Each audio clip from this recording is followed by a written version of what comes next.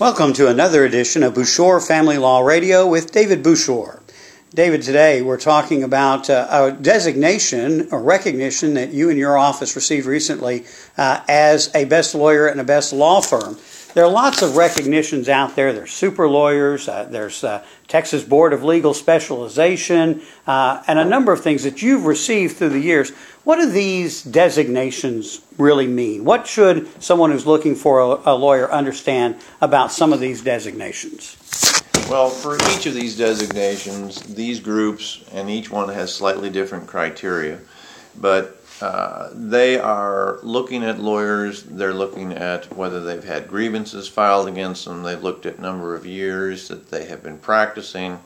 They also, to some respect, look at each other. For instance, a board certification, that is a offshoot of the Texas Bar, and it is where an attorney who is certified in a particular area has been actually tested with a several-day test that is equivalent or superior to the actual bar exam in their particular area, and they have shown to have special knowledge, superior knowledge, and experience in those areas.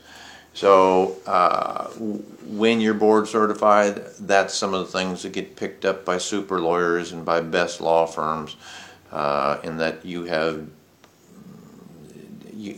done things to rise above the average attorney that is working in the area.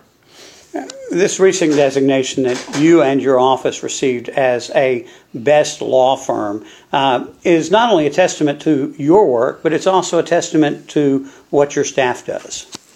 Well, believe it or not, in an awful lot of cases, a client's experience is a direct offshoot of how they're worked with by the office. Obvious results are very important to every client, but there is so much information gathering and information categorizing, things like that, and most of that is actually handled with the help of a law office. Communications are done with the law office, and if those communications aren't done well, quite frankly, the clients end up with a bad experience no matter what the outcome is.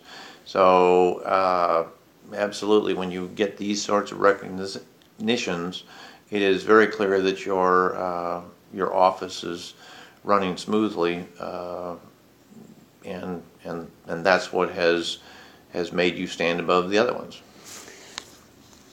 So that for the person who is looking for an attorney, how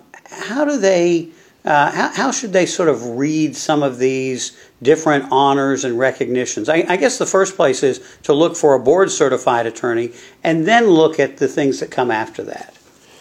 Well, I think if you have a case that has unusual issues or that are large issues, and this is large to you, not necessarily to other people, and that's whether it's large or not is your call, not anybody else's, then you want somebody who has been doing this for a number of years, and somebody who has the experience, but you want to know that they've been doing it for those number of years correctly.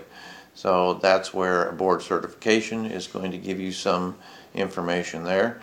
And these other recognitions are going to be able to show that there are review processes that are out there that have recognized these attorneys in their offices, and that they've shown themselves to be superior to a lot of other offices.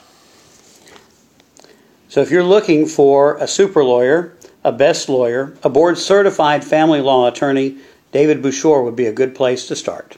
This has been another edition of Bouchard Family Law Radio.